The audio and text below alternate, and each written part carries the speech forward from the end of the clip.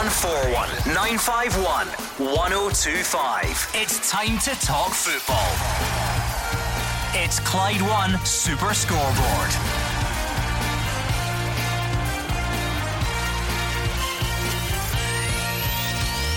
Good evening and welcome to Clyde One Super Scoreboard on the back of an action-packed weekend in the Scottish Cup. Rangers and Celtic will play each other in the next round after seeing off Cove and Falkirk respectively. Stephen Gerrard explains the Nathan Patterson COVID appeal which allowed him to play and score last night.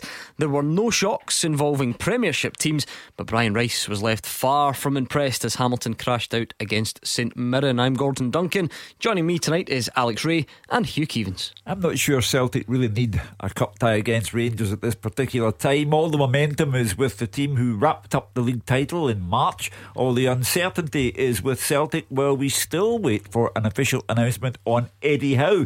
And if he does come in, will it be in time for two Old Firm derbies before the end of the season, or will his arrival be aimed at the end of this season and the preparation for next season? And I'll be interested in hearing Stephen Gerrard's appeal for Nathan Patterson's ban, because I for one don't understand it. Alex Rae, what a weekend. So great. many games, so many talking points. Yeah, Rangers and Celtic coast through at round 3, Gordon, to set up an Old Firm clash in a fortnight. Motherwell, Dundee United, Aberdeen, St Johnstone, St Mirren, Livingston and Killie also into the next round. Celtic still to announce a new manager 6 weeks after Neil Lennon left Parkhead, and Dominic Mackay will probably be in post 24 to 48 hours from now. 0141 951 1025. That is the number you need to get in touch tonight. It is a Monday night. There is never any shortage of talking points on a Monday. So many games across the weekend, so many positives, negative bits in between, refereeing decisions, all the usual Monday night fare. We've got big stories away from the actual football pitch as well, so make sure you get in touch and share your thoughts with the panel. 0141 951 1025. Don't hang around, get involved nice and early and let us know what is on your mind. Right, you're spoiled for choice this weekend. How many games do you want to choose from? What was your result of the weekend, please? Ayr United 0, Clyde 1. Well done, Danny Lennon. It was League 1 against the Championship. It was full time against part time, and Danny Lennon's side did it with one goal, and they're away to St Johnstone now, and if they win that one, they get Celtic or Rangers. The schedule that Clyde have been on recently as well makes that result even more incredible. Yep, won't argue with that one. Alex, as usual, he picks first, which just means it kills me. You're left to pick up the pieces. What's next? Yeah, I've got a good one here, Gordon. Inverness, Cally Thistle beating their old rivals Ross County. I think you have to go back to 2015 before 16 before the last time they won that, so it's impressive. Yeah, okay, fair enough. Right, goal of the weekend then. I'm going for, how often do you get a Montrose player getting goal of the weekend? He's been doing his research this weekend. Yeah, Russell McLean, the third goal for Montrose in their 4-2 win at Fraserburgh. Overhead kick, spectacular. It was pretty good, I must admit. Again, there must be something in the water tonight. I'm not disagreeing with you so far. Alex? I'm going to go for Jermaine Defoe, 25 yard pile driver, Gordon, at 38 years of age, and I think it'll be disappointed he never scored more, but an impressive goal all the same. And your howler of the weekend then, I don't know, does the Scottish Cup make you feel differently? Who's getting it? Is it referees? Is it goalkeepers, defenders, strikers, the lot? Stephen McLean, the referee, Dundee United and Partick Thistle. Thistle are out of the cup because he missed a blatant push by Nicky Clark to give himself the chance to score. He pushed the defender onto the Thistle goalkeeper. Got to get big calls right. Thistle are out of the cup because of that. Okay, Alex? I'm going for a dual award, Gordon. Some poor attempts at goal, Gordon. Shea Gordon 1-0 up to go to Partick Thistle. Yeah, Partick Thistle, and he gets it all wrong, drags it past the post, and the boy Moyle at Hamilton 1-0 down, misses a header from about 6-7 yards. Big chances. Right, okay, let's do it on the phones. 0141 951 1025. What did you make of the weekend's action then? If your team were involved, let us know what you made of the performances, what stood out for you. What about that Scottish Cup draw? Anyone in this part of the world fancy sharing their thoughts on that? It will be Rangers against Celtic. What was your reaction when you saw those names coming out of the hat? Is that a tie that you thrive on at this stage of the season, or is it one that you would have rather avoided? You tell us, let us know on the phones, and anything else that you think we've missed, please don't hesitate to get in touch. What did you make of that draw, Hugh Keevins? I repeat, I'm not sure that Celtic really need that draw right now. There's still so much uncertainty surrounding the club. Rangers do have momentum, and the record at Ibrox is astonishing. 51 goals scored, 2 conceded, no defeats, no draws, just wins. The momentum is with Rangers, and Celtic, they'll have to get things sorted out with Eddie Howe before we even contemplate that game in less than 2 weeks' time. I mean, Hugh's obviously right in the big picture, Alex, but I wonder if inside Celtic, John Kennedy and the players might think, well, actually, in the last 2 head-to-heads, we feel like we've equipped ourselves well. Why not go and make a statement? Why not go and finish the season on a high? Well, listen, I think it's an opportunity for John Kennedy. Whether they can get Eddie Howe in before then, who knows? It seems to be dragging on and on, but it's an opportunity for him. You're absolutely right. In terms of the last game, for me it was a bit of a dead rubber because there was nothing at stake, particularly the one at Parkhead. And then obviously the one in for about an hour in the 2nd of January. You'd have to say Celtic were impressive for that first opening hour. But again, Gordon, Rangers will go into this feeling confident because they haven't really hit the levels that they have throughout the course of the season and still come through it undefeated. Yeah, what did you make of the draw? What did you make of your team's performance over the weekend? Anything else, pick up the phone and let us know. I can see the phone lines lighting up nice and early. Stephen Gerrard says he's looking forward to playing Celtic in the next round. He was also happy with the commitment levels that Rangers showed against lower league opposition last night. Yeah, we said to the players before the game, with all due respect to Cove, who were going well, it was about Rangers tonight, and we wanted to put in a real strong showing for us. We wanted to make the game about us and really respect what the game meant moving forward. We wanted to be in the next round and the draw. We wanted that opportunity to play Celtic here at home, and the players have delivered. I've made quite a few changes in the 11 and gave people an opportunity. Our players have certainly respected the game and the opposition and put in a strong showing. We were happy with the home draw to come out, and obviously it being Celtic now makes it even more interesting. Be a tough game, tough challenge, but one we're very much looking forward to. Okay, let's go to the phones and bring in William, who's a Rangers fan. Start with the game line last night. William, what did you make of it? Yeah, I've got a point about the game and the draw, and the 2 points to Hugh. Is that okay, Gordon? On you go, just take it away. Yeah. Well, the game obviously we were very good in the first half. The way we play football, I don't think anybody in Scotland can compete with us. The scary thing for Celtic and the rest of the competition is we're going to bring in 7 first team players to enhance that team the next round. You know what I mean? So I'm very, very confident. I thought Scott Wright showed up well in the draw. Yeah, home draw. We don't fear Celtic. They should be fearing us coming there. You know what I mean? Because if Rangers play to their best and Celtic play to their best, there's only one winner this season anyway, and that's Rangers. Alex, you were at the game last night. What did you make of it? I mean, there's an air of routine about the results, really. When it's Rangers against Cove or it's Celtic against Falkirk, you're kind of expecting a comfortable win. That's what we got across the board. Yeah, absolutely, Gordon. And I think the interesting thing for me was the amount of changes that he made and the level of performance. I think when you have Celtic drawn earlier on the day, it's a great incentive for everyone to kind of step up that little bit of extra momentum. And I think in Wright, Defoe and Roof, the front three absolutely terrorised. And when you look at the way Cove played, they were trying to play it for the back, Gordon. It wasn't really ideal because of the levels. It was very difficult for them on the night, and they absolutely coasted home 4-0. Do you think Celtic should fear Rangers, William? I know the points gap at the top obviously tells you quite a lot. They may well feel a little bit of something in the last couple of performances against Rangers. Do you really think they'll fear it? Well, the last time they played us got out, fair enough at Ibrox, right? They played all right, but the second one at Parkhead, Rangers were on their knees and they still couldn't beat us. With 2 hard games in Europe, and we still looked like beating them and end up in that game. But Stephen Gerrard said he's going to focus. He's going to focus on this competition, and we're going to be right up for it against Celtic. There's no doubt about it. Yeah, I mean, Hugh, there's always a huge reaction and believe me, having been involved in the Scottish Cup draw yesterday, when you when those two come out together, it's been a while. We're perhaps used to seeing it in the latter stages. What does it mean having it at this early stage of the competition? I don't think Celtic will fear it. My concern for them is that they are not as good as Rangers. The league table says there's 20 points between them, and the league table doesn't lie. So I go back to Rangers' record at Ibrox this season. They are formidable. So I don't think Celtic fear it, but I think Celtic are under-equipped to take it on. William, is the one thing left for Stephen Gerrard now that he's wrapped up the league is to improve that cup record? You've had a few disappointments in cups over recent seasons. Is that one that you want to put right? Yeah, obviously that's where my points is aimed against Hugh, Gordon, if that's all right.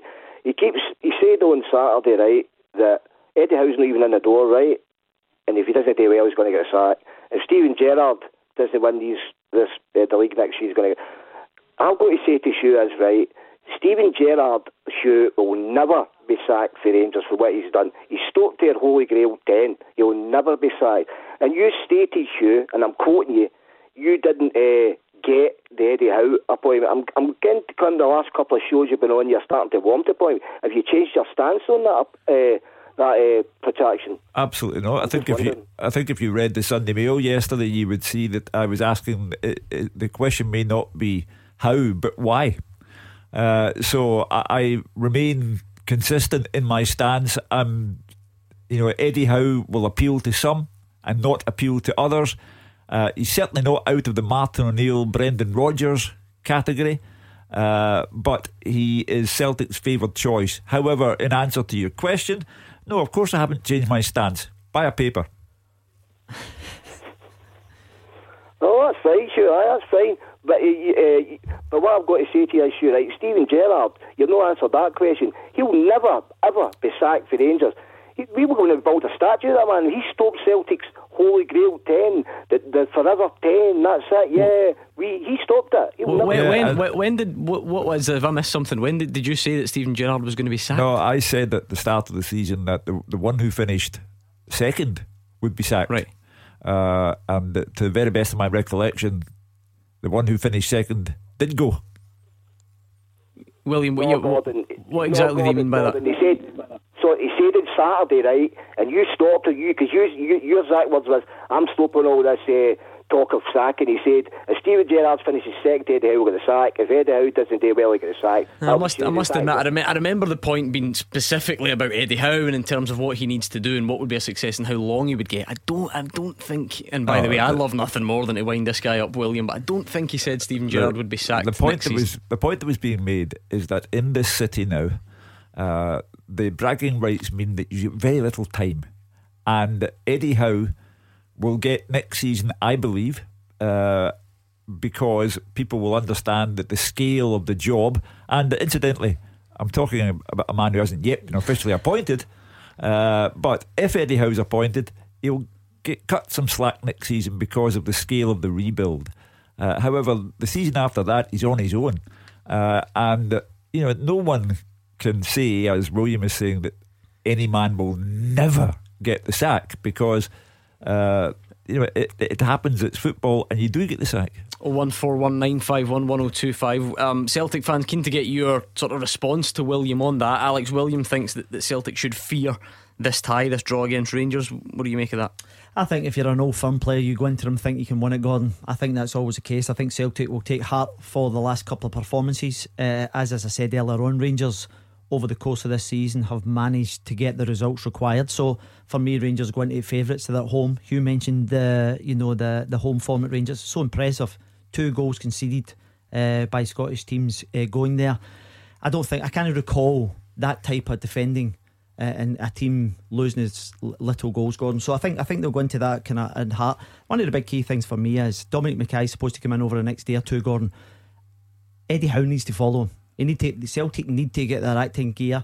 They have to get the personnel in the building. They have to do all the due diligence. Who's coming, who's going, who's renegotiating contracts, and start the process. Well, funny you should say that, because it was a routine win for Rangers last night, a routine win for Celtic on Saturday evening under John Kennedy's leadership. At the moment after the game, he was asked what he knew about the process and of course his own position at the club as well. Honestly, I don't know. There's obviously a lot of talk behind in the media and everywhere else, and I think the way the club have operated, they've been quite calm on it. I've been involved in conversations, just keeping things up to date and where we're at and everything else. But this week I've not spoke to anyone on it. Again, it's been quite a busy week as well. But the club will just do their business behind the scenes in terms of how we've done in terms of where the squad's at. I've been really delighted with them. I've enjoyed it. It's been good. The club will make the decision. I'll do what's right for the club and right for the players and everyone else, and we'll just have to monitor that as we go. Have you looked for or been given any assurances about your future? No, and I wouldn't expect it, to be honest, because again, a big club, you can never take anything for granted. I've been here a long time, but it doesn't mean anything. You know, I know what I do here. I know what I can offer, and that's why I probably stuck around for a long time. You know, when managers come in, because you know I like to do what's right for the club. They know that, but at the end of the day, we just have to wait and see what happens. Yeah, that's all John Kennedy can do. Come in every day, go to his work, prepare the team for the next game. He, like everyone else, will be waiting for tomorrow and what tomorrow brings with regard to Dominic Mackay. But as Alex said, pretty soon there'll have to be a definitive word on Eddie Howe. Yeah, listen, I agree with that wholeheartedly, because this cannot continue to be the way it is, Gordon. They have to go in. The new manager needs to get put in post. He has to assess the players coming and going, and for me, it has to be done sooner rather than later. 0141 951 1025. Let's hear from you on this Monday night. What did you make of the weekend's action? What about that Scottish Cup draw? I mean, Williams already firing out there. Rangers, he says Celtic should be fearful of the tie. I'm sure some of you Celtic fans would disagree, so let us know. We heard from John Kennedy on the managerial situation. Anything you want to discuss on that front? And if you want to hear Stephen Gerrard's explanation as to the COVID appeals, and Nathan Patterson in particular, well, you'll hear it here next. You are the voice of Scottish football. Call 0141 951 1025.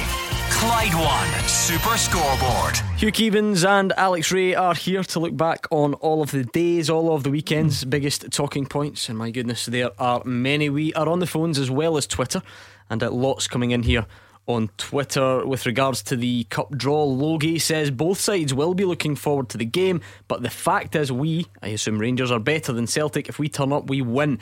We've not got out of gear in the last two games and we were not beaten. Alex McLeish, presumably not that one, says Hugh's talking rubbish. Well, hold on, this is a tweet I can get on board with. What does the rest say? And he says the last two derbies, Celtic have been the better team by far, and now the squad is almost back to normal. We will win in 2 weeks. And on the managerial front, Paul thinks Eddie Howe must bring his own assistant to Celtic, but John Kennedy could go back to a first team coach like he was under Brendan Rodgers. Well, time will tell. 0141 951 1025 on the phones. We're about to hear from Stephen Gerrard on this COVID situation. Let's bring in Barry first. Barry is a Celtic fan. Barry, the previous caller, the Rangers fan, said Celtic would be fearing this draw. Is that accurate or not? Oh, definitely. I'm quaking in my boots. I mean, really and truly. Right. Now, Hugh just said a minute ago, the league doesn't lie. Right. First of all, this isn't league football. This is cup football. Totally different thing. On its day. Second of all, I don't think Celtic will be fearing MD. Okay. Now, Hugh, you said yesterday in the Daily Record, or the day before, either or, 2 in a row may already be in the bag because the job is so big. I cannot believe you've made that statement. I'm sorry. The guy isn't even in the door yet. We don't even know if it's going to be Eddie Howe or if it's going to be somebody else, what their transfer budget is. Martin O'Neill came in the door with Dick Advocaat. He was the best thing since sliced bread. The press went mad for Dick Advocaat. And Martin O'Neill came in and he won a treble. And the only player he added to that 6-2 game was Chris Sutton. Okay, let's be realistic here. We don't know what's going to happen, and I think you're being a wee bit disrespectful when you tweeted that'll be the League and Cup double for Rangers, considering what St Mirren done to Rangers in the season. Well, if I am, so let's just say, take game at a time. Fair enough, Rangers are playing well, take nothing away from them, but I think you're being a wee bit overzealous. Right, now if I am the terrible tipster that everyone says I am, I don't know why you're getting upset at me saying that Rangers will win the match. But to go back to the point I made about 2 in a row, first of all, as you've acknowledged, Barry, it is not yet officially confirmed that the Eddie Howe will be the Celtic manager. Point number 2, I think whoever is the Celtic manager will need 10 players for the start of next season.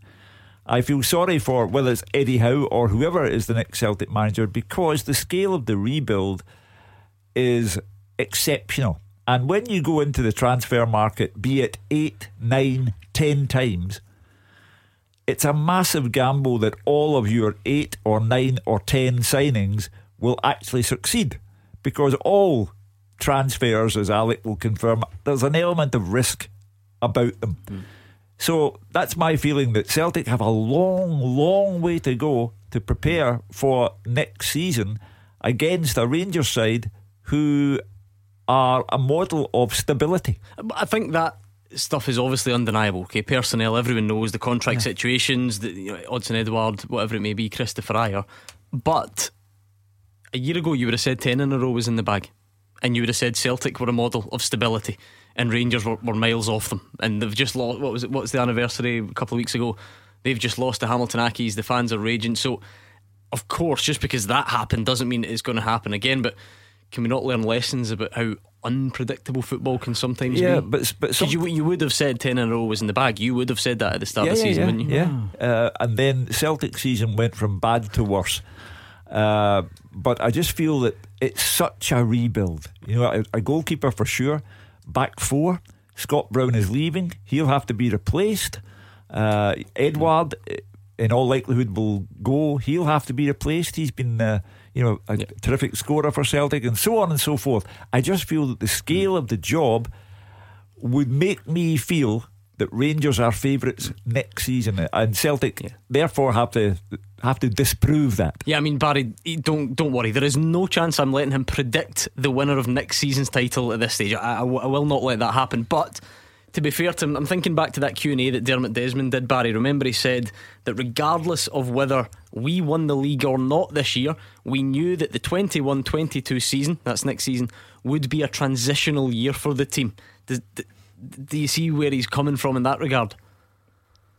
I can see where he's coming from, but saying your favourites and then saying 2 in a row is already in the bag are totally different things, though, are they not? If you read the paragraph that followed that, you don't happen to have the paper in front of you, do you? No, sorry, I don't. Well, the paragraph after that says, unless, of course, Eddie Howe can work his magic. Yeah. So I do say, obviously, that so much faith and trust has been placed in Eddie Howe, and if he delivers, then it won't happen. However, I have to take you back to one very, very basic point, Barry. You're on here to express your opinion. I wrote my opinion. Therefore, you are doing it verbally. I did it via the written word. It's the same thing. Alex, what about Barry's initial point that, and again, Hugh mentioned that the league table doesn't lie. Barry quite right to point out this is cup football, and the league table did lie when St Mirren knocked out Rangers. The league table has lied on various occasions in cup competitions for Rangers over the seasons. Gordon, and when it comes to cup competition, it's actually who plays well on the day. You might need a bit of fortune. We've seen it time after time. We've seen it in the League Cup final last season where Rangers dominated the game and lost the game. We've seen it in January where Celtic were dominant as well. Rangers didn't register a shot on target and still won the game. So anything can quite happen. Barry's coming on and saying his piece. I think it's a major overhaul, and I think that's one of the reasons why Rangers will go in favourites. We don't know who's going to come in the door, so it's a bit premature for me to go so and so is going to win it. I did say Rangers would win the league at the start of this season, so you're not getting credit for that. Come on, you can't predict it every season and just hope that it sticks, and then eventually you take it. Come on. Gordon, there was only 2 pundits in the show. At least I noticed that. That's funny. But what I'm saying is that I mentioned this the other day. Callum McGregor's been mentioned with Leicester, linked in the last 24 hours as well, potentially go out the door. Edouard will most certainly go out the door.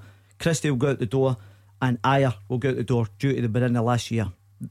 If whoever comes in can turn them round to actually sign a longer contract, then that'll be the benefit. Or use that money very wisely, perhaps. Well, that's the thing, Gordon, because I actually think Celtic will spend a fortune in the summer because they have to. As Dermot Desmond said, it's a total rebuilding. It's a new project. The whole staff has been ripped to shreds from the top to the bottom. So there's going to be a new influx, and they need backed. That's my point about Eddie Howe. This guy's been sitting on his backside for the best part of a year, Gordon, and he's sitting waiting to go into a position where it looks as if Celtic say, I can't see why they're waiting. Maybe they want Dominic Mackay in first and then they bring Eddie Howe in, but they need to get him in soon. What is your take on that side of things, Barry, the managerial position? We just heard John Kennedy there saying he's not asking for any assurances on his own position, and he was kind of keeping his cards close to his chest. What's your take on everything? I mean, obviously you're right. He's not been in a job a year. Negotiations take time. Now we all know Celtic take time with negotiations, whether it be for players or anybody else. Sometimes it does bug me. I really wish it would be in, and it would be in before the Rangers game. Maybe that would give the players a bit of a lift. But I would like to see him in sooner rather than later, definitely. Okay, Barry, pleasure to speak to you. That was Barry in Barhead. What's on your mind out there? 01419511025. Let's hear a bit from Stephen Gerrard, who says the COVID breach ban given to Nathan Patterson could be damaging to his development. The Ibrox side will appeal the suspension handed to him and of course the 4 others for attending an illegal gathering. Gerrard thinks Stevie Clarke will also be disappointed by it. I'm not too happy over that, and I don't think Steve Clarke will be very happy over that as well, because unfortunately he's going to have a big ban now. We're obviously in talks with the SFA for another date. The reason being is the obvious reason is we think obviously it's harsh in terms of what went on the night. I think everyone assumes because of what happened to Jordan Jones and George Edmondson that everything's the same, which isn't the case. So we think it's a little bit out of sync in terms of what went on. We don't think everything's been taken into consideration when you're talking about the boys in terms of age and how damaging it can be for them and their careers moving forward now. You're talking about one of the brightest prospects ever in terms of right back. This kid's going to go and play for Scotland, and all of a sudden, the SFA want to ban him for that long. I don't see it. I don't get it. But we'll see what happens moving forward. For me, I disagree. His age has got nothing to do with it. He's a first-team Rangers player. Regardless of his age, he broke COVID-19 protocols. Police Scotland regarded it as being sufficiently serious to hand out on-the-spot fines. That makes it the same as Jordan Jones and George Edmondson. As for Steve Clarke hinted that Nathan Patterson, this was early in his development, and that's why he wasn't in the squad for the games against Austria and Israel. And at the time, Stephen Gerrard said that he agreed that it was right to pace Nathan Patterson in terms of his arrival on the international scene. So you can't say this player shouldn't be banned basically because he's too good a player. Yeah, Alex, there were 2 distinct parts there, it seemed, from what Stephen Gerrard says. And the first part is a bit mysterious because, well, hands up, we weren't there on the night, and we weren't there with Jordan Jones. Stephen Gerrard seems to be hinting that there was a difference between what Jones and Edmondson did and what Patterson and the other 4 did without having been there. I don't really know, and I think most of us would have to admit we're in the same boat. Then the next bit, the bit that's got everyone's eyebrows, or a lot of people's eyebrows, raising on social media today is, should Nathan Patterson's ability, potential, promise, international credentials matter? Should that be brought into it? No for me. The 2 situations, Gordon, and this is the interesting. Let's look at the second part first. With his international aspirations, I don't think it will hamper his career going forward. I see a guy at the top of his game for a young guy. He is thriving. Unfortunately, he's going to miss this period of time. We're not sure how the appeal will play out, but I don't see how it will affect him going forward, Gordon. So I don't agree in some ways with Stephen that this there. Hugh says because we don't know. He highlighted the last time when Stevie Clarke omitted and says he's a wee bit early and things. I get the impression that Stephen Gerrard's actually spoken to Steve Clarke when he comes out with that and says, I think he might have been in these next 2 squads. Because the obvious follow-on question is then, if Nathan Patterson's rubbish, do you accept the ban? Do you know what I mean? Listen, I don't. Are people missing something? It doesn't stack up whether he's young, he's old, or anything. He's broke COVID rules. Now, I think one of the problems with the whole COVID situation for me, Hugh, when you look over the course of the last year, the inconsistencies are glaring, Gordon, because they almost have different merits. What part of bubble you're in different things, and you go from the off. It's a 3-game suspended for the Aberdeen 8. Then it slightly goes up a little bit, and then it goes up to 7 games, 6 games. That may well be the case, and I almost expected Stephen Gerrard maybe to mention some of that, because I see the Rangers fans talking about that on social media, but that didn't seem to be the reason. It seemed to be that it was different from Jones and Edmondson. Yeah. In what way? I guess I don't know. I'll tell you what way is because Jones and Edmondson went to a party out with a bubble. Yeah, this is my understanding. I don't know the full details, but Edmondson and Jones went to a house party out with loads of random strangers, individuals. Right, okay. Whereas these guys were in a house with their partners.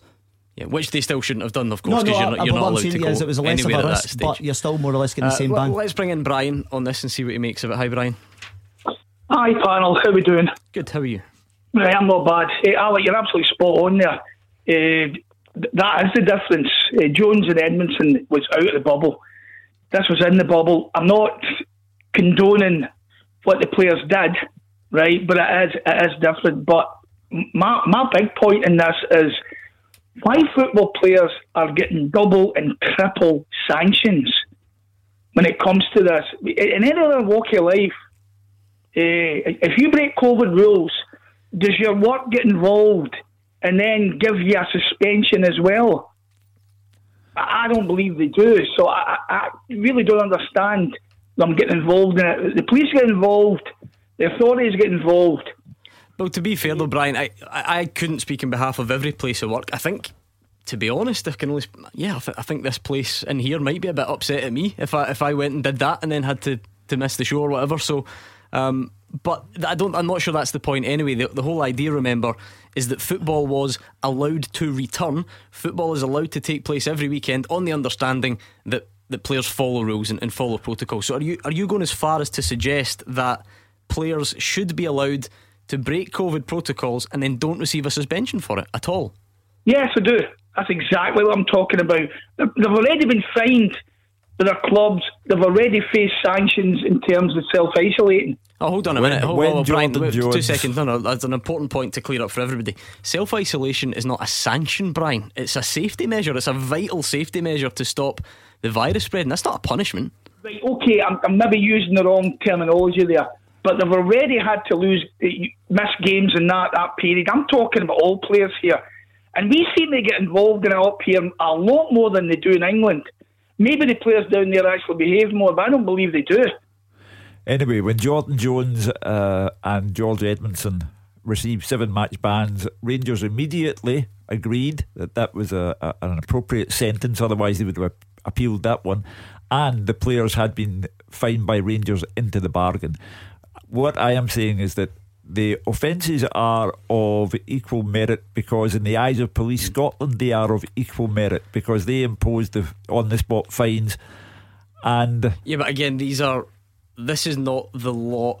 You've got the law and then you've got kind of football sanctions. I don't know if Rangers have a leg to stand on. I'm going to repeat that. I don't know, but Stephen Gerrard clearly feels that there was the detail of the breach was different enough. But much of what Stephen Gerrard says is about Nathan Patterson's development. No one denies that this is an outstanding talent here.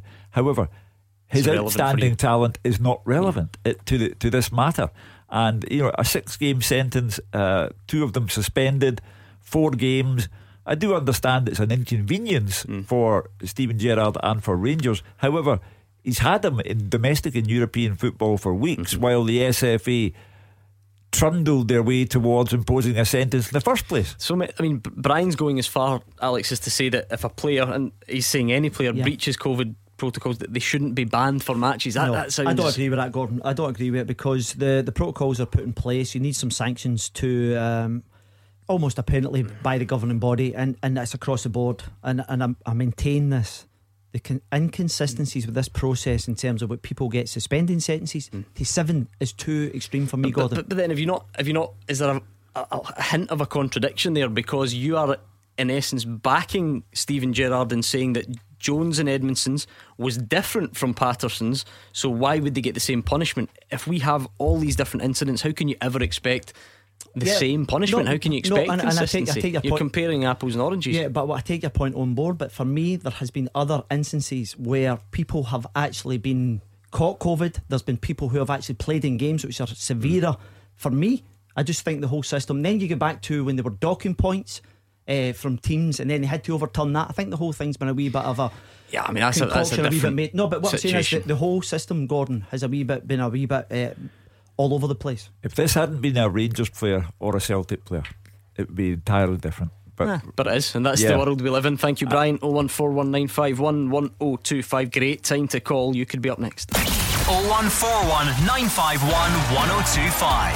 This is Scottish football's league leader, Clyde One Super Scoreboard. Hugh Keevins and Alex Ray are in the building. If you want to get involved, 01419 951 1025, or on Twitter at Clyde SSB. Lots of reaction coming into the COVID situation we just spoke about. Barry says Alex is spot on with the inconsistency comments. A club openly admitted breaking the rules, yet nothing was done. What punishment did the linesmen get? What punishment did they give themselves for the under 21 breaches? It's a farce. I get the sentiment. If anyone was expecting at the governing bodies to punish themselves, then I'm not sure that was ever really going to happen, although I do understand. Graham says Bolingoli left the country, he played in the game and only got a 3-game ban. Surely he should have been given the biggest ban. And then I can hear people saying yes, but Celtic got fined for that, and that was the, that's what differentiates them, because Rangers haven't been fined for theirs. And Hugh, this is where there's a word that begins with W, I can't be bothered mentioning it, but yes. This is what we kind of specialise in. When these people are breaching rules, that they're meant to be held up against the rules, not held up against everyone else who's ever done anything wrong. Anyway, the whataboutery merchants don't get a vote here. This is purely and simply a matter between Rangers as a club and the SFA and their judicial practices. So they have passed a sentence which they believe is appropriate. Rangers don't think it's fair, but far too much of Stephen Gerrard's case for me is based on things that have no relevance to this matter, about the development of Nathan Patterson as a player, about a Scotland squad that he has not yet featured in. That's not what's under debate here. Yeah, Kirsten makes that point. So basically what he's saying is, if you're a decent player you can bend the rules. Oh, and then there's a bit that's a bit too insulting for a family show. See, this is what happens when I'm trying to read them in real time. It's difficult. You're doing well, carry on. Not that fast, I must admit. Right, 01419511025. And like I say, we are on Twitter as well at Clyde SSB. Let's bring in Paul, who's in Crookston. Hi, Paul. Hi, Gordon. Hi, Alec. And hi, Paul. You alright, Paul? Yeah, good, thanks. Listen, good show as always. Just a couple, just one point, but I just wanted to put a wee mention out there for Jamie Mason at Cove Rangers. Just speedy recovery. Yep. Hope he has a good recovery and all that type of stuff. It looked a nasty one on that replay. So all the best for him. Just a wee point about Officer Eddie Howe story circulating. I know the many calls you get, you think he's actually arrived, but it seems it's on the horizon. So it was just a wee point about that. Obviously, when my Rangers hat on here, what's the panel's thoughts of, do you think Eddie Howe could be the next Mark Warburton version 2, in the sense of he was bigged up, how he was a great football philosopher and all these types of things. Similar types of clubs, I could be wrong there, but I think Brentford's roughly about the same size, like fan base as what Bournemouth has got. And I'm just thinking about Rangers in the sense of, we're lucky enough to have Gerrard in there, who, big name personality, he'll attract big players. But don't get me wrong, the brains behind the regime, what Michael Beale does there with the coaching and everything else, and not forgetting like Sir Ross Wilson in the background. I mean, that's a well-oiled machine at Ibrox now. It's taken 2 years to get there, but I think it seems to be working in tandem with everything. And I just think, do you think Eddie Howe, there's a danger that he could be seen to be maybe the Warburton? You're asking that because you think that is the case, I assume.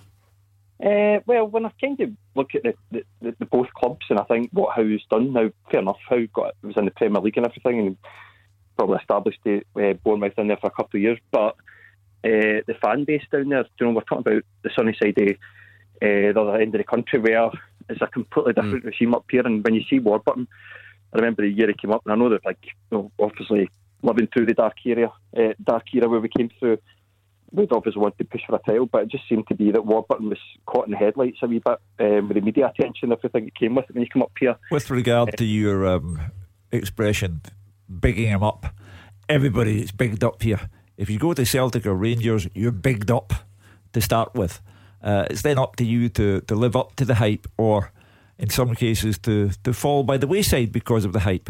So Eddie Howe will come in, and everyone knows the backstory. So if Eddie Howe comes in, he will appeal to some. He will not appeal to 100% of the Celtic supporters, but thereafter we'll have to see how he adapts. I do take on board the point that he's been down there in the English Riviera in Bournemouth, 11,000 capacity crowd. He's coming up to a madhouse, and if he can't adapt to the madhouse, then he's in trouble. But you have to give the man a chance. Yeah, I get the size of the club argument Alex, but to be fair, I'm pretty sure most people would acknowledge that Eddie Howe's operated at a higher level and for a longer time than Mark Warburton ever did before he came up here. Yeah, without doubt. I think his track record's better as well. We had a caller on Saturday talking about Roy Keane and what he'd achieved. This guy's managed to get a couple of promotions, got Bournemouth from literally the bottom of the Football League, Gordon, to the Premier League, and he had a sustainability there over I think it was 4 or 5 seasons. So he has done his duty there. I think this was the biggest question mark for Eddie Howe, if he is the manager, is the actual size of the job, the scrutiny, the attentions, the expectations. These are all the things. Now, I said at the weekend, he will most certainly bring a brand of football that Celtic fans will like. He will the style of play, very attack minded, very hands on. Somebody said earlier on, will John Kennedy be his assistant? I'd be absolutely flabbergasted if he was his assistant. I would expect the boy Jason Tyndall, who was his right hand man for many years at Bournemouth. And then you've got Richard Hughes, who potentially is going to be director of football. So he is surrounding himself with his own men. And I think, and Hugh says, when he went for his audition with Dermot Desmond, I think he's sitting there going, I want him and I want him. I don't think what will happen with Neil Lennon will happen with this guy. See the kind of the goldfish bowl thing, the pressure, the scrutiny. Does anything really prepare you for that? I mean, I know there are a select small band of clubs that might come close. And if you take Stephen Gerrard's appointment because it's recent, I know Dave King said before that he felt that the sort of character, the scrutiny from his Liverpool days would prepare him. But to offset that, he had never been a manager before. So what you gain in the kind of strength of character and the scrutiny, you lose in the experience. How likely is it that you find someone that knows exactly what it will be like, is completely prepared for the scrutiny, and is a brilliant manager who's been at the top level and hasn't had a failure recently? I mean, that sounds quite ambitious. You have to be born here to fully understand it. But if you come in a Martin O'Neill or a Brendan Rodgers, you come in with an aura about you that puts all that stuff to the one side. What was Martin O'Neill's aura? I know he had a terrific playing career, obviously, but if we're talking about that notion that nothing prepares you for this, he was successful at Leicester, but Leicester wouldn't have prepared you for the scrutiny of this place, would it? But Brent, so it can be done. But Martin was his own man. To my understanding, Martin barely left the house when he lived here. He lived near to Byers Road and once told us that he'd never been in Byers Road, which is full of restaurants and places where folk can enjoy themselves. So he handled it in his way. Brendan Rodgers came in having been minutes away from, or a couple of games away from winning the English League with Liverpool, and people believed in him, hence the thousands upon thousands who turned up to see him hold a scarf above his head on the night he signed the contract. But Eddie Howe is different because he can't possibly understand what it's all about here. However, if we confine ourselves to Eddie Howe, the football coach, it has to be down to who he brings in on the playing side and who he brings in to work with him. Yeah, because I'm glad Paul mentioned that, the overall thing, the machine, I think Paul called it, about everything that goes on in the background. He's talking about his own club of Michael Beale and Ross Wilson and so on. Because Paul, the way you framed the question is if Mark Warburton didn't get it up here and he didn't succeed. But now looking back, is that the sole reason? Or is it now, when you look back at the strength of squads, was Mark Warburton's squad not simply just miles away from the strength of this Rangers squad? Oh yeah, I think you've got a point there. I think there's still a lot of things to settle down at Rangers, background and everything else. It kind of worked. It took time to work in at Rangers, I suppose. But and then to be honest, a bit of degree of luck takes place with this. But I think I just see a bit of resemblance, I guess. I'm not saying it though. When my Rangers hat on all that type of stuff, it's not to do it. I just think I've listened to the panel there with their answers and everything, and I think all good points, but I guess it's just how he's going to react and how he's going to handle the pressure up here. But just one last thing, just about the background of Martin O'Neill, and I think you said he came from Leicester and everything else, but Martin O'Neill is a very astute man. I mean, you listen to him in the punditry and everything else like that. He is brilliant in how to deal with the media and everything like that. I just didn't see the same, I guess, with Warburton, and I don't know whether you'll see the same with Howe. But like I said, I'm not speaking in the sense of I don't know the guy as much. I'll hold my hands up to that type of stuff. I'm only going by what I've kind of read in Jerry terms and everything else. But it's just a point. Like, I'm not trying to rub noses out and everything else. But I just think Rangers have now got a manager there who has got a team there. Where the way I see it works, and I could be naive in saying this, but I just see that Gerrard's the attraction. What player doesn't? I mean, in terms of, and I'm not trying to be derogatory in any way, shape or form here, but if you had a player and they said, do you want to play under Gerrard? A European Cup winner, the big name that comes with it and everything else, or Eddie Howe. I mean, what players are going to be attracted to that? And as I said, I'm definitely not saying that to Paul, don't worry, you can talk, you can come at it from any perspective you want. You don't need to apologise. That was Paul in Crookston. Thank you very much, Paul. Beat the Pundit with the Scottish Sun. For the best football news and opinion online, thescottishsun.co.uk/football. Monday nights Beat the Pundit's good. You always just wipe away the memories. If you had a shocker last week, well, it's a new week and you can try and go one better. Your chance to take on Hugh or Alex and win a signed ball, but you need to get in touch by 7 o'clock. 01419511025. Be quick. Tackle the headlines. 0141 951 1025. Clyde One Super Scoreboard. Alex Ray and Hugh Keevins in the building, and I must say, having listened to the news there, Hugh, the lead story, it reminded me the big day. Hairdressers are back open. Ken Barlow no more. 9:30 this morning I was there. Thank you, Zoe. You've made a new man of me. Do you feel like a new man? You must have lost about a stone in weight getting those locks off. Without doubt. Honestly, relief for everyone across the country getting their haircut today. Alex, what about... Oh no, never mind. Just leave you there. Beat the Pundit with the Scottish Sun. For the best football news and opinion online, thescottishsun.co.uk/football. What, you signal at me? Have you had the Mac 3 out of that this morning? The thing is, I actually need to get all you once over. It's starting to go in my eyes. Right, 01419511025. If you missed the first hour of the show, where on earth have you been? We've been talking about the cup draw, Rangers against Celtic. What do you make of that one? The COVID explanation that Steven Gerrard gave regarding that appeal. Lots of chat as always about Eddie Howe. John Kennedy saying he's not been seeking any assurances about his own position. So if you've got calls on them, keep them coming. And in the not too distant future, I will play you that incredible Brian Rice interview from Saturday. But let's play Beat the Pundit first. Tonight's contestant is Scott in Paisley. How's it going, Scott? How you doing, Gordon? All right. And it's your fault, Scott, essentially. As a St Mirren fan, you caused this Brian Rice interview, which we will get to, but you must be delighted to be through in the cup. Aye, superb, Gordon. Delighted. What did you make of the draw?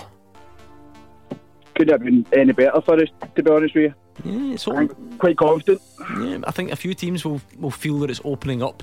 Inverness got, didn't he? Yeah, I think a few teams will. We've already put Rangers out once, so we'll do it again later on in the competition. There we go. Confidence, I don't mind that. Are you as confident for Beat the Pundit though? I'm 50-50. Right, okay, I'll toss the coin. If it is heads, you're up against Hugh Keevins. I wonder if you'll be like Samson. Yeah. Because power diluted. I'd say your Beat the Pundit performances went through the roof during lockdown, and now that we're starting to ease things, you've had your haircut. Let's see, heads it'll be Hugh, back tails to rubbish. Tails it's Alex, and it is. We're going to test that theory. Heads Hugh Keevins. So let me give you some Clyde 2 to listen to. Yep, he's giving us the thumbs up. Scott, you can still hear me, so we'll stick 30 seconds on the clock. You're head to head with Hugh, and you can pass. That's the secret, okay? If you don't know, pass quickly and move on. No problem. Alright, 30 seconds and your time starts now. In what year did Celtic and Rangers last meet in the Scottish Cup? 2012. Name any Scottish side Stephen Dobie played for before Queen of the South. Hibs. Who's played in more games this season, Kamar Roof or Cedric Eaton? Roof. Which Celtic manager signed Georgios Samaras? Pass.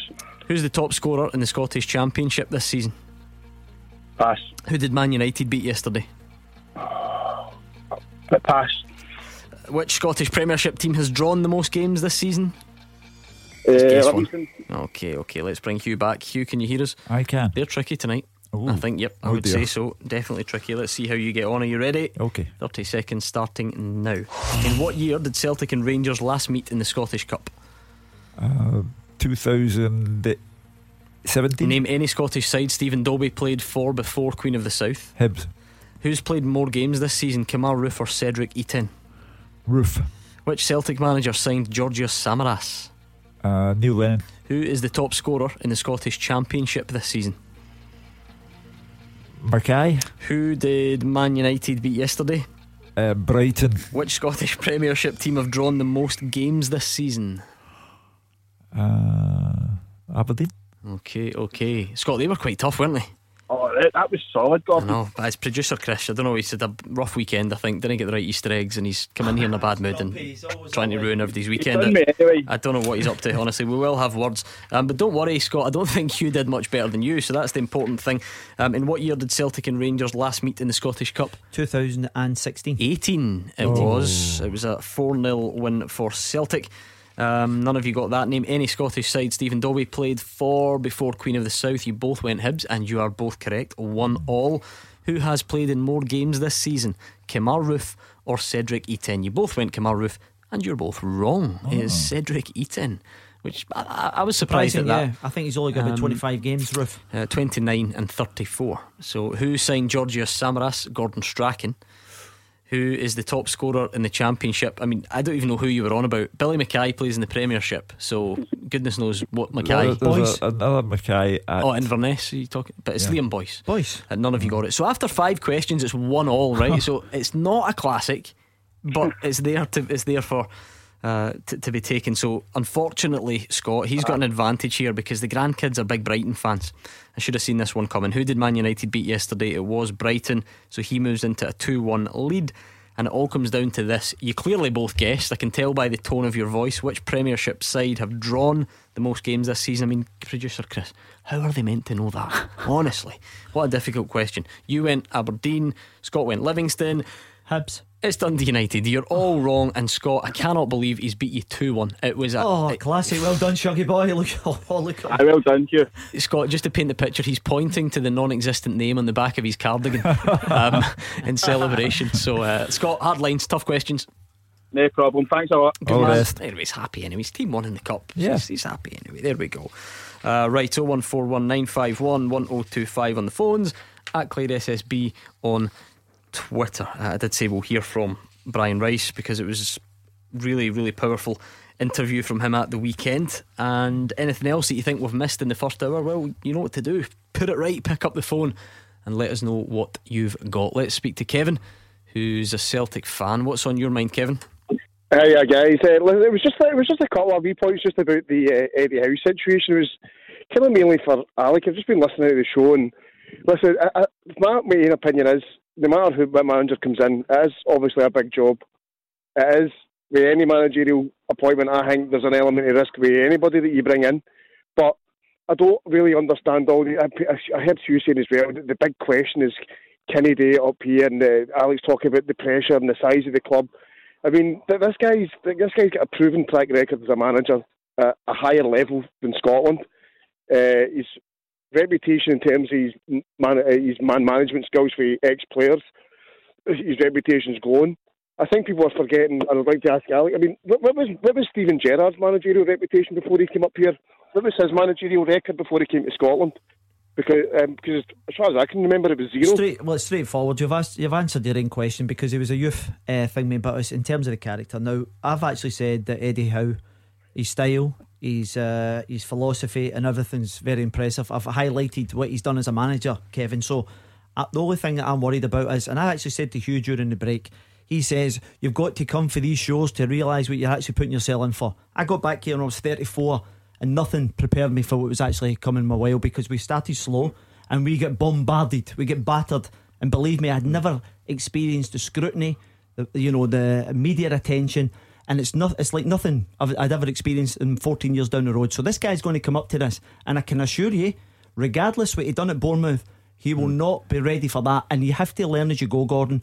He will. I think one of the callers said earlier on about he'll have a war chest, because whoever comes in will spend 20 million plus, Kevin, because of the sales of Edward. Kevin, his biggest problem won't be the culture up here, although he'll never have experienced anything like it. But he needs a top class goalkeeper. He needs a back four. He needs to replace Scott Brown, who for 14 years has been the heart and soul of Celtic. But see, to be fair though, whoever the new manager is would have to do that. So we can't really judge Eddie Howe on that right now, because they're just unavoidable things that whoever it is would have to address. Of course, but they will be the crucial factor between success and failure, because you've got to make all of these signings successful signings. Kevin, I mean, surely I would expect Eddie Howe. The rumour is, how factual is, that he's obviously met Dermot Desmond at his own house. Now, a manager of his calibre, with his reputation, a manager that's sought after, he's already knocked back 2 jobs in the Premiership.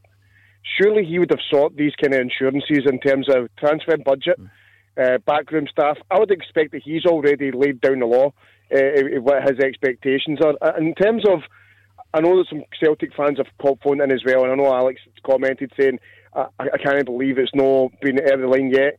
I mean, for all we know, Eddie Howe has asked for a few days to think over, because it's a big move, so it might not be just Celtic stalling. It might be Eddie Howe has said, listen, I need to discuss it with family or whatever, because he's coming from the south coast up to the Lions Den up here, up the Goldfish Bowl of Scotland. He might want extra time to discuss it, so maybe Eddie Howe's taking his time, but I think in terms of the back four and stuff like that Hugh said, he was absolutely bang on, but I think if Eddie Howe would have already asked for assurances in terms of budget. Yeah, he asked for assurances in terms of budget, and of course he's got all the strong cards in his hand when he meets Dermot Desmond. But what's got to happen, Kevin, every player that he signs has got to be a success for him. But again, that is the same for any manager. If we are trying to assess whether or not Eddie Howe is going to be a good appointment or not, the fact that he needs to sign a goalkeeper or replace Scott Brown isn't directly relevant, because that's the same for anyone. That's the point I'm trying to make. Kevin's coming on initially in response to the fear, if that's the right word, that can Eddie Howe handle this Goldfish Bowl? Can he handle the media scrutiny? And Kevin's saying he's operated at a high level, but also we always tell ourselves that nothing prepared. In fact, we don't tell ourselves. Listen, any manager that comes up here says it. They always say, and Alex has said it, I didn't realise what it was like until I got here. How he adjusts to the madhouse is up to him, but it is an inescapable fact that whether it's Eddie Howe or Eddie Large, you've got to get the right players in. His signings have got to be good, and he's got an abundance of signings to make, and they've really got to be good. Kevin, see, with just because we now have got a bit of a clearer time frame, so the Scottish Cup draw's been made. If it was to be Eddie Howe, does it make any difference to you if he was in before that game to take charge of that, or would you rather leave it until the end of the season? It would be absolutely perfect if he was in before that game, but to be honest, I don't really see it as a problem if he's not there. I think John Kennedy's did a decent job since he's been in. I don't think it's that big a deal. So for me personally, I just want him signed. I just want it announced. And if he's in before the Celtic game, bonus. And the Rangers game, then it's a bonus. And if he's not, then so be it. And just to pick up on Hugh, Eddie Howe needs to get every single signing right. That's farcical. That's never going to happen. Eddie Howe could sign 10 players, and see if he gets 7 of them right, I think that's a success, because you're never, ever going to get every signing right. I mean, who would have thought Shane Duffy would have come up here and been worse than Effie Ambrose? Nobody would have guessed that. So that's impossible. That won't happen. Yeah, you can't get everyone right, because even, of course, Steven Gerrard did the same as well, Gordon. When you think the first couple of years, the amount of players that went through, and you have to work, and it has to be a progress. And Kevin's right, it's kind of like it's a numbers game, isn't it? Because over the piece, if I was to put you in the spot and say, Alex, is Steven Gerrard's recruitment good? You would say yes, undoubtedly, because overall that's the picture. Within there is your Omar Sadiqs and all the rest of it. So these things do happen. Kevin is right. Thank you to Kevin in Motherwell. That idea of would he come in now or later is a fascinating one, Hugh, because Alex will know better than us. These football guys back themselves. If Eddie Howe is ready to sign, and we don't know, but if he's ready to sign, he might think, brilliant, get me in that Rangers game, let's see if we can make a difference, let's see if we can end this season strongly, and it gives us a platform for next season. There might be a more cynical view which says no, keep the new manager out of this, make sure he's nothing to do with this season because it's not been great, and get him starting afresh in the summer. I see both sides of that argument, because if he does come in, this season has been a disaster for Celtic. It's gone from bad to worse in terms of European and domestic football, and it seems that they can get nothing right. So part of me would say he should leave it well alone and start with a blank sheet of paper July 31st. I can also see the argument that if you're going to pay the man millions of pounds per year to be your manager, get him up here and see what difference he can make straight away. You've got to get him in now, Gordon, because what an opportunity to come in.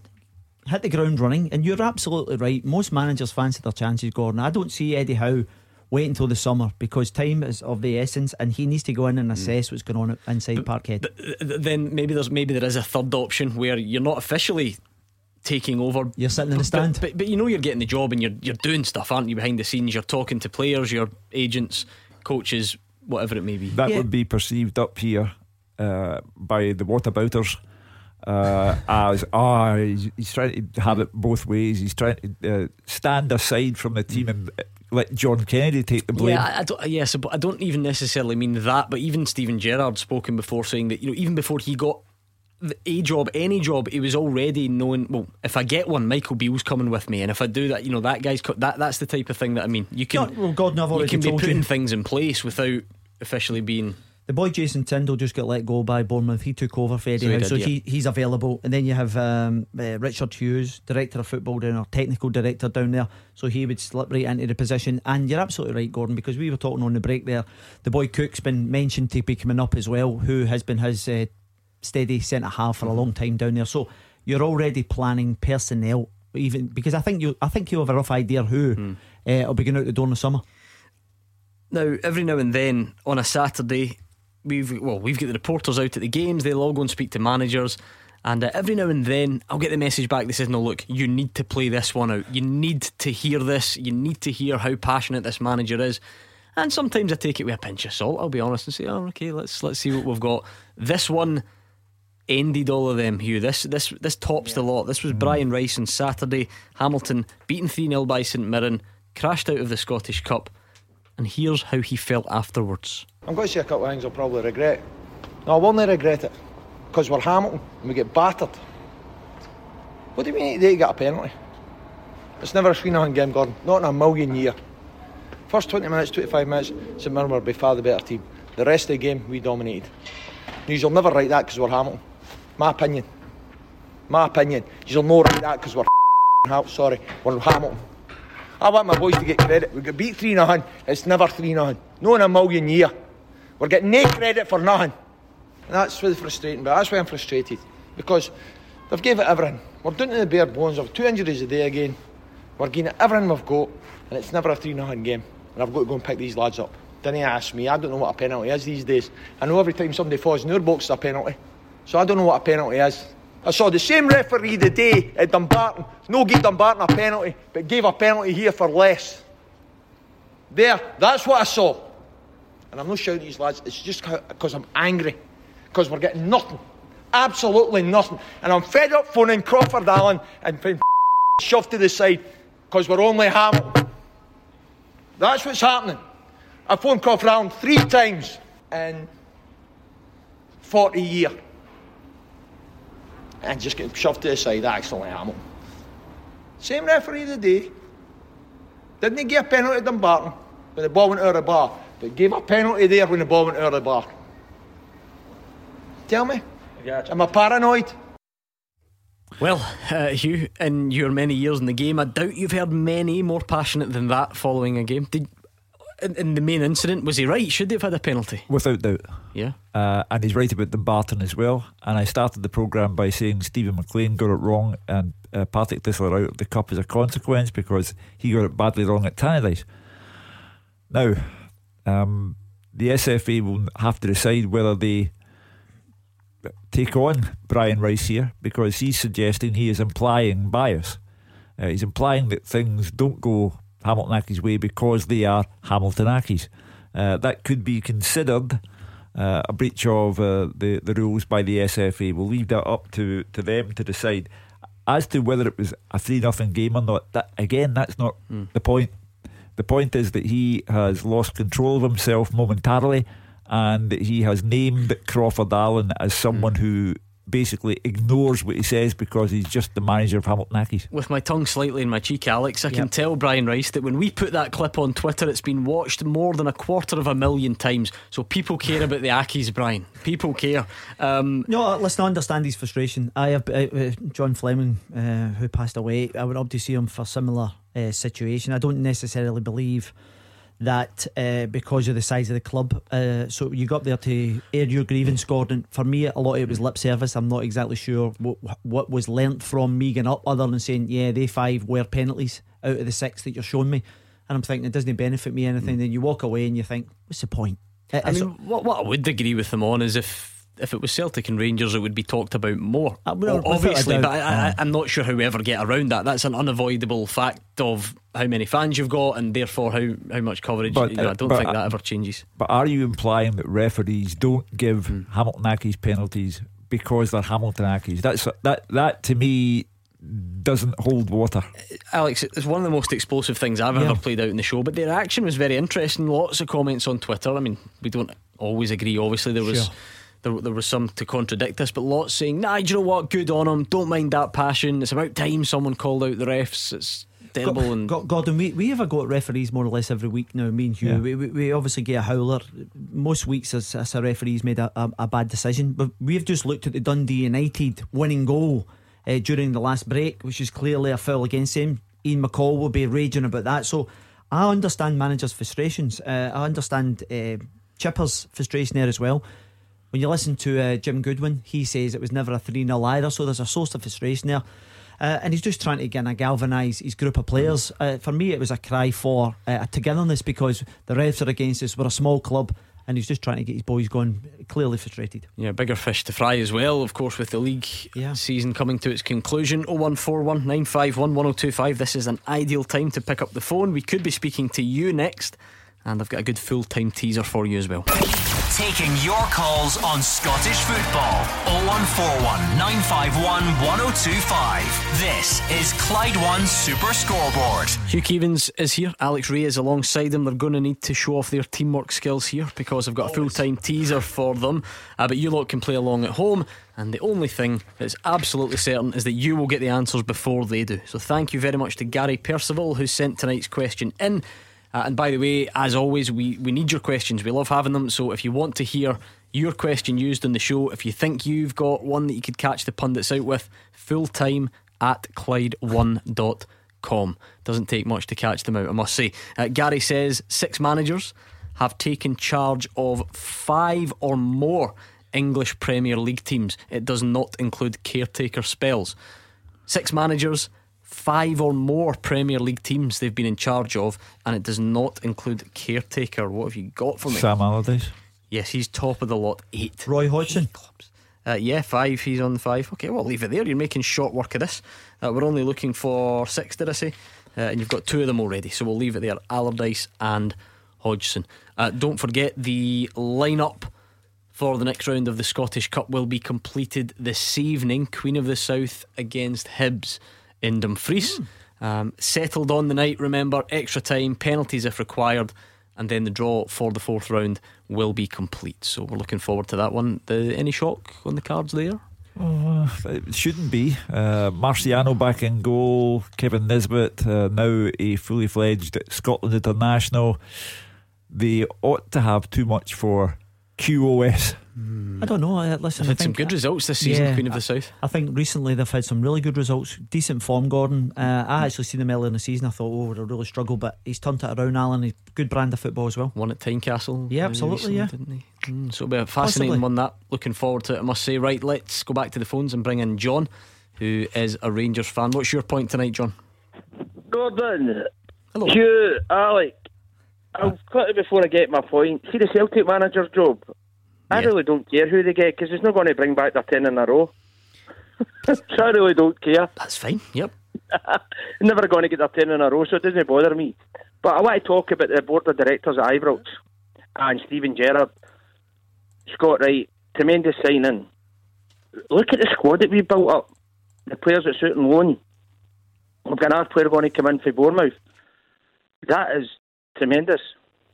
Yeah, I'm interested in the fact you've picked out Scott Wright, John. I take it you saw something in him last night and in the last couple of games that's exciting you? Gerrard even said that they've got to build him up. His touch he looks just enthusiastic, and he looks keen.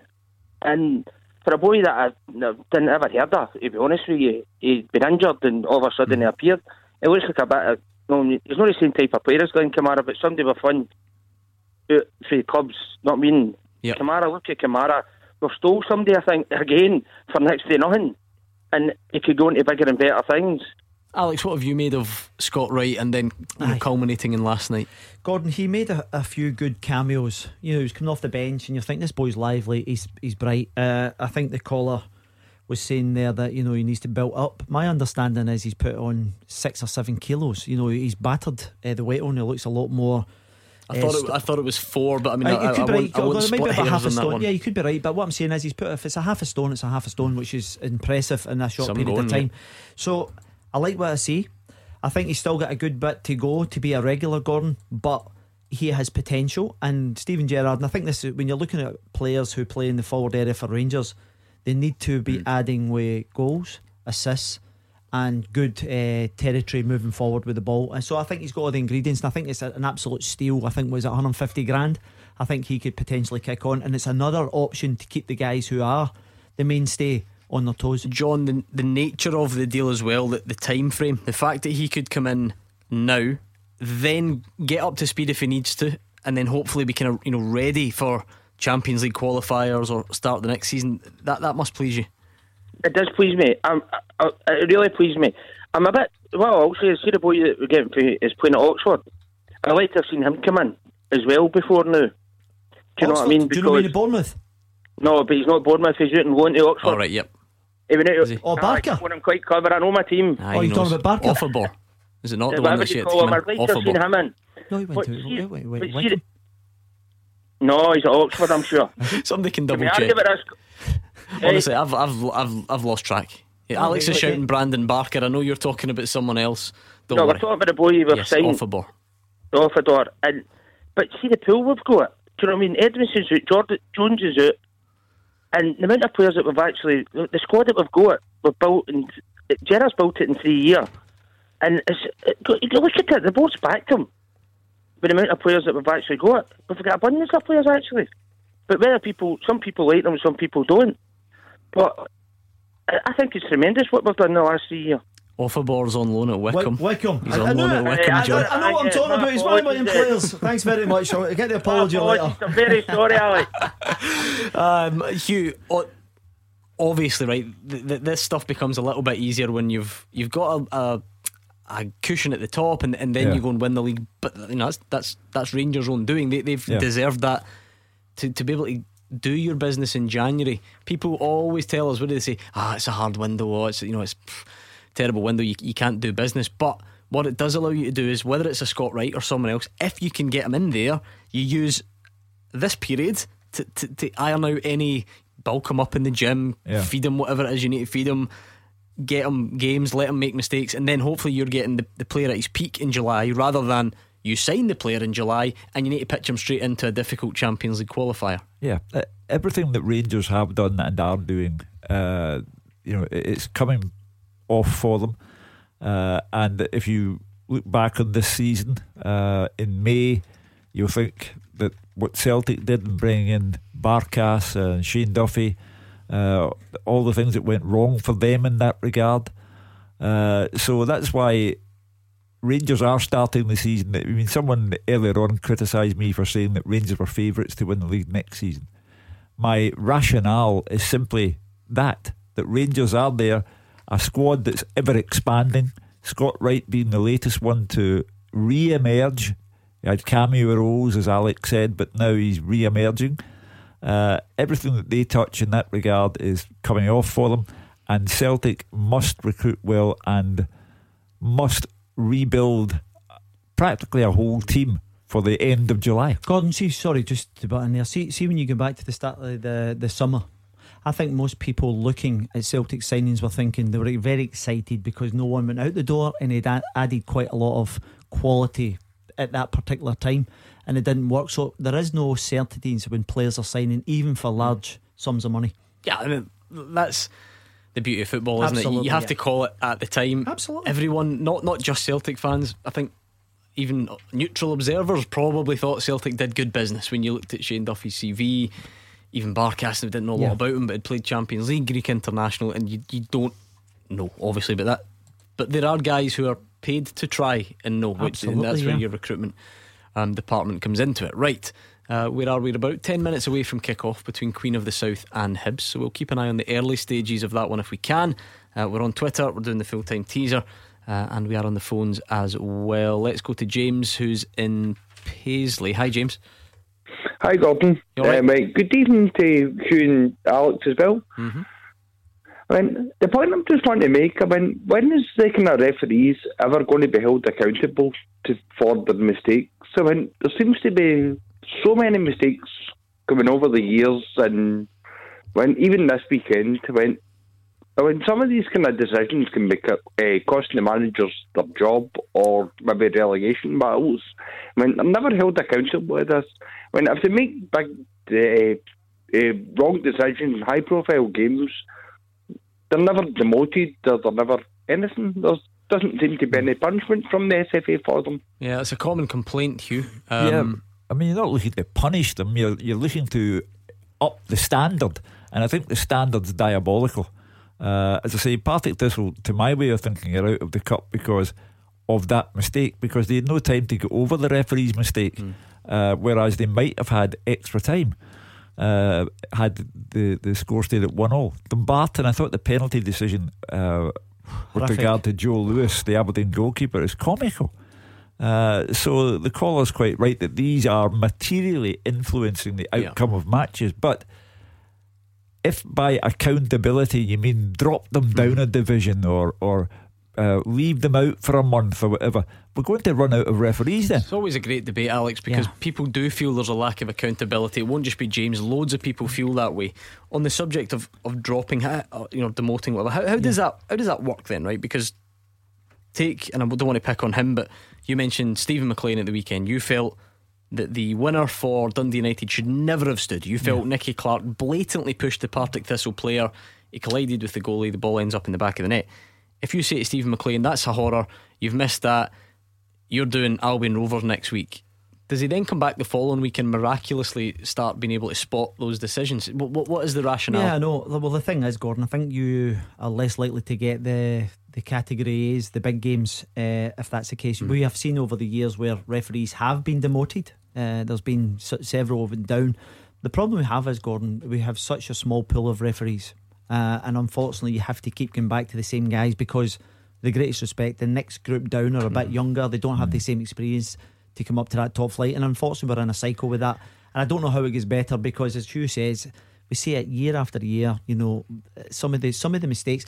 See, I actually looked where Stephen McLean was at that incident you're talking about with Nicky Clark. He had a perfect it was a clear view of that instant, and he doesn't see it. But more importantly as well, the linesman's looking across that line, and he's looking square on that, so he can clearly see that as well. So between the two of them, they can't get that call right. I know the big complaint over Ryan Edwards and Brian Graham and what happened off the ball. I excuse Stephen McLean. I can't give what you can't see. No. I mean, even television missed it as well, and so couldn't show it so that we could make our mind up on that. But television did show clearly Nicky Clark does commit a foul. James, to do that, demote referees, the guys agree, it certainly does. It punishes them, yes. Would that improve standards, do you think? I don't know, but there must be something we could do to improve the standard of refereeing, because it's obviously the guys are agreeing. The standard refereeing is shocking, but it would be good to know what the silver bullet is, Hugh. VAR's the obvious big one. The other one we keep hearing is full-time refs. And whilst I'm not pretending this is scientific at all, but every time one of our clubs plays in the Europa League or Scotland going to the international stage, I feel like I see refs that are at times worse than what we have here, and they'll all be full-time. That's just me. I can't pretend to have seen every full-time ref and be able to make a more of an informed decision, but look at some of the decisions full-time refs gave against Rangers in the latter stages of the Europa League, Alex. Mind-blowing. Look at the failure to award Ryan Christie a penalty for Scotland last week. And again, I know I'm picking kind of isolated incidents, but maybe that's just me. Do you guys watch English Premier League or other games and think, oh, these refs are much better? I'll be honest with you, I actually see the English Premiership, and I think they mostly do, Gordon. Really? There's occasionally. I think is VAR not showing them up something terrible recently. Does that not? Listen, I think if you put VAR into Scotland, it would, it would be horrific for the referees. But I think by actually showing what you're saying, you are re-reffing it, so you're going to pick up more mistakes. I'll tell you what, thanks to James, let's bring in Ian, because he's a Partick Thistle fan, and you just happen to use that as your example. Ian, is there a bit of a sour taste left after that cup exit at the weekend? Yeah, as per always against Dundee United, and some of these teams we never seem to get rub of the green or fair treatment, should I say. That was going to be my second point, but I can answer that now. I think the penalty was probably, I'd say 75%. Yeah, definitely a penalty. Right, give the referee a bit of chance. Maybe he didn't see it right. As far as your second goal went, I watched the replay time and time again, and the referee was standing 5 yards away looking straight at them. You seen Nicky Clark, she actually shoved the player into the goalkeeper. Now, if you can see it on the camera from 50 yards away, he's standing 5 yards away. How did he miss that? I like that Hugh, Dundee United have put up their own clip of the goal just to kind of celebrate it and say, well done, we're through, and it's from their own camera behind the goal, which is great. It's fine for them, because I wouldn't expect them to complain, but it just makes it look even more blatant. It's like a close-up view from the back of the incident. As I say, for me the problem is that it should have been a foul, and it was so late into the game. Partick Thistle might have had extra time, and the chance to make up for the fact that they had squandered good opportunities to score in the first half of the game. Partick Thistle in part contributed towards their own downfall. However, it was such a blatant foul, and as Alec has said, the referee was so well placed to see it. You've got to get these calls right, because to my way of thinking, at that point he's put Partick Thistle out the cup. Yeah, I mean, Ian, there was another incident, but it was kind of off the ball. Ian McCall was talking about it. I think he referenced the phrase like an amateur game. He felt that Ryan Edwards had punched out at Brian Graham. He felt denied a Stonewall penalty. I don't know if you've seen it, Ian. Have you seen that? I'm not aware of any footage which shows that one. I've seen the penalty incident, and I'd say 75% the referees would have given that. The off the ball one, there's no footage of that, is there? I didn't see it, but I'll be honest with you, I know what Brian Graham's like, and I bet the two of them had been at it most of the game. The guy may have overreacted and did something, because apparently the whole Thistle bench was very irate about it. Yeah, they certainly were. The point I would like to make is, I feel that McCall took a big gamble before this game. They played Airdrie last Saturday and beat them 4-2 to move into the playoff positions. Then played Forfar midweek and made 6 changes from a team that won 4-2. 1 in at half time, 2-1 down. Made 3 subs at half time, another 2 subs after an hour. One of which, Erskine, got a hamstring injury after being on the pitch for less than 15 minutes, which points that he hadn't warmed up properly. Had to play the remainder of the game with 10 men and scraped a 2-each draw with the team bottom of the league. Then come Saturday, it's back 9 of the players who played against Airdrie started. So to me, he was putting out a second string team because he designed the cup, and surely he has to go now, because his priority must be to get Thistle up into the championship. Anything in the cup's a bonus, but to make 6 changes for a team that wins 4-2 to play bottom of the league, and then have to turn around and change 3 at half time because they were 2-1 down against the worst team in the league. It beggars belief. I wonder. I know, Ian, you're thinking that it's prioritising the cup, Alex. The alternative view might be because of the schedule. There's a lot of games coming up, thick and fast. But then, Ian, I can sense would say, well, the league should be the priority, and you can rest them elsewhere. I mean, Thistle went Saturday, Tuesday, so not as extreme as some of the others who had the Thursday game in there. I kind of knew there would be strange things happening with teams at the moment, but Ian's problem is he's saying it shouldn't have been in that game because it's ultimately cost them. And I understand where Ian's coming from, because obviously they're desperate to get back up to the championship, Gordon. They're 8 points off the top with a game in hand. They will be looking to try and bounce back, but for me it's just a bridge too far. But you don't know what's actually going on with the players, Gordon. Ian McCall's best place for that, so that's all the kind of defence I can have in Ian, this. make sure you stay in touch in the coming weeks. Thank you to Ian in Bearsden. Any more on the teaser quickly? You've got Allardyce and Hodgson. Alan Pardew. Yes, one more from you, Brilliant. Alex. Mark Hughes. Yes, 2 to get. We'll get them next. Number one for football in Glasgow and the West. 0141 951 1025. Clyde 1 Super Scoreboard. We are into the final part of tonight's Clyde 1 Super Scoreboard, but there is still time for your calls. We need these two to answer the teaser, and Queen of the South against Hibs has just kicked off, so there's plenty to keep us going. 3 minutes on the clock, still goalless. Almost an opening for Queen of the South early on. Yeah, it was good goalkeeping, Gordon. I don't think it's Massey Arnold's in goal. Macy came out and just intercept the centre forward for Queens. Good start though.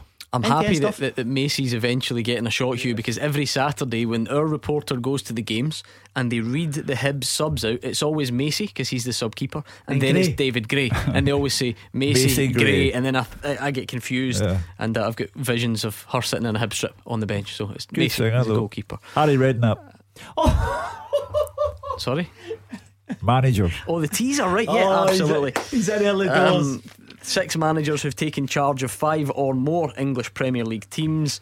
You are right. Harry Redknapp, Alan Pardew, Roy Hodgson, Mark Hughes, Sam Allardyce, which means you've got one more to get, so we'll get it in just a second. Let's bring in Andy, who's a Celtic fan in Royston. What have you got for us, Andy? I just tuned into the programme late, so if it was covered earlier in the show, I'm sorry, Gordon. No such thing, Andy. Always happy to elaborate. I heard the discussion whether or not it would be pertinent for if it's going to be Eddie Howe, the new Celtic manager, come in now at the end of the season. I just think that's absolutely non-negotiable. That's an absolute given. He comes in just now, comes in the day, as soon as he signs the contract, he's in. For a number of reasons, really. Firstly, it gives him 5 weeks before the end of the season to have a look at players, to try and make relationships with players. For example, Edward, Aya, Christie. To let the players see what kind of style he's going to play, to let them maybe buy into his vision. Secondly, it gets him an understanding of those people he can weed out at the end of the season, so he doesn't have to give them a chance early next season. But most importantly, for the 31st of the target for Celtic is, if Rangers are going to become not just a flash in the pan this season, but sustainable challengers, Celtic only spend money out everybody said.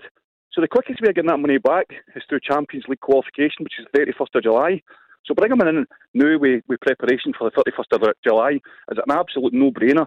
And if Celtic are appointing a manager this week, he'll be in place, no doubt about it. Well, Andy makes a very convincing case, Hugh. Absolutely. Yeah, there's certainly no room for halfway houses. You know, you can't come up here and the club say, but Eddie will sit at Lennoxtown and John Kennedy will take charge of the team on match days. There are no halfway houses. If he's coming up, then he comes up now and he's in charge against Livingston on Saturday, as far as I'm concerned, if he becomes the manager. With regard to Odsonne Edouard, decisions like that will be out with the manager's control, because he's counting down his contract, and Celtic can't have that. They need to get money in for Odsonne Edouard. I think that is the overriding factor, but I wonder if Andy's point is, just on the off chance, just if there's a 1% chance that you can come in and make such an impression on maybe not Edouard, but on someone where they go, do you know what, I thought I was on my way out, but I want to play for this guy. Maybe won't happen, but Andy's point is that there's certainly no chance of it happening if you're not there. As I say, as far as I'm concerned, if he is appointed Celtic manager this week, I see no reason why he's not there on Saturday when Celtic play Livingston. And although there are 2 games against Rangers to come, he'll just have to get in about it and take care of those 2 matches as well. But if they decide that they don't want him here at all this season, and that those who've got Celtic into this bother can negotiate the last 5 games or 6 games, then we'll have to discuss the matter again. Andy, the Scottish Cup draw yesterday, in case you hadn't noticed, you will be heading to Ibrox. Does that have any impact at all on your feelings of when Eddie Howe comes in, or are you all about this bigger picture? Absolutely not. I mean, I've heard you saying a couple of times, and no disrespect to him, but the Scottish Cup doesn't matter. Celtic have made a fool of themselves this season, and he also just said a second ago they've got themselves into this mess. Let them get themselves out of it. There's 3 trophies to be played for the course of the season. We still have a trophy to play for. And my view is that why take a gamble that John Kennedy knows he's leaving? Why go to Ibrox with a manager who's not really got any commitment from the club that he's staying there? Why not give the guy who you're going to put your faith in, you're going to give the budget to? I think the Scottish Cup, again, I said that I phoned the programme last week, it's twice in a fortnight. The telly must not be great to be Gordon. But honestly, I believe no offence taken. The league's done. The league's done. The Scottish Cup now is a massive, massive tournament for Celtic. So it didn't matter who we got in the draw, because you'd need to play Rangers at some point. Yeah, I said there's that alternative view, Andy, which it doesn't sound like you subscribe to, but I'll throw it out there anyway, that this is a Celtic team that isn't as good as you guys would have wanted, and if you've got a new manager, you don't want him damaged, if that's the right word, by a defeat to Rangers or crashing out of the cup. That you don't buy that. I take it back to when Brendan Rodgers left Celtic, and a lot of people were saying that he done dirty the club, basically. However, as a manager, if you've got an opportunity to go into a squad in March and have assessment, and most importantly, make your mistakes at that point of the season, rather than going in when everybody knows a goldfish bowl, rather than going in August and he makes a mistake in August, and it's, to use some of the words I use, it's a calamity. Come in, assess the squad, get to know the players. The other thing is, as well, is it comes in August, and there'll be some charlatans in the Celtic squad who would get away with it for a couple of weeks and maybe get a new contract. Well, come in just now, you've got another 5 or 6 weeks to work with them. Try and assess their personality, their work rate, see everything at training. It's not just 5 games. It's probably about 30 days full-time training with him. Yeah. He's going to understand what's needed. I think it's non-negotiable, and he needs to come in and he needs to try and win the Scottish Cup. That's a fair point, Alex, because even if Eddie Howe was to come in, even if, and clearly hypotheticals, Rangers batter them twice, he'll have a bit of grace there. I'm sure the Celtic fans won't be happy on the day, but in the bigger picture, it's not his team. Yeah. This is the proper start is in the summer. Gordon, I had a discussion with Hugh going back after the show on Saturday exactly on this topic. I says he has to come in now. There's a bigger picture. You have to come in and try and change Christie, Ayer and Edwards' mind. Then you have to assess the players who are going out the door, who's going to be about the place, and it just allows you to get your feet under the table. I don't think anybody after 5 or 6 weeks of this season would come in and go, this guy's a dud, because it'd be such a transformation in the summer with the amount of players coming in the door. Anything else we've missed, Hugh? Thank you to Andy, by the way. Always good to hear from you, Andy. If the telly's really bad, you're really bored and life's getting you down, please pick up the phone. We're here for you. That was Andy in Royston. Anything else we've missed? I mean, we've made it to 5-8. You've not mentioned the spectacular victory at Fort Martin for the Steelmen. Right, okay, I'll let that slide. Too easy. Anything else? Kelly again. That'd be the same routine. Yes. Hard to think of a guy who's made a more telling impression in a short space of time as Lafferty has done since going to Kilmarnock. And they've got Ross County this Saturday at Rugby Park. How good will that be? Yeah, I mean a win for Kilmarnock in that game puts Ross County in bother, and it continues the momentum that Kelly have built up. So an inspired move by Tommy Wright to get his fellow countrymen in. We gave Clyde and Inverness results of the weekend, so we've covered off the shocks there. I think we've pretty much done it. We could be here until midnight. That's the beauty of Scottish football. But you two have got one more answer to give me. One more manager who's taken charge of 5 or more English Premier League clubs. You've got Allardyce, Mark Hughes, Roy Hodgson, Alan Pardew and Harry Redknapp. I'm surprised at you, I must say. Dalglish? Every bit as obvious as the rest of them. No, it's not King Kenny, is it? No. He's still in situ. Did we say we said Hodgson, didn't we? Birmingham, Wigan, Sunderland, Hull, Steve Bruce. We got there in the end. Thanks to Gary for that question. Let me remind you, if you want to hear your question on the show, it's full time at Clyde1.com. Thank you, Hugh Keevins and Alex Ray. Thank you to you lot. Thank you for all your calls and your tweets and for listening. We are back tomorrow 6 o'clock with Roger Hanna and Gordon Dalziel. It promises to be a very interesting week in Scottish football, so make sure you join us then. I'm looking forward to it. I'll see you then, and in the meantime, Meg McHugh is up next.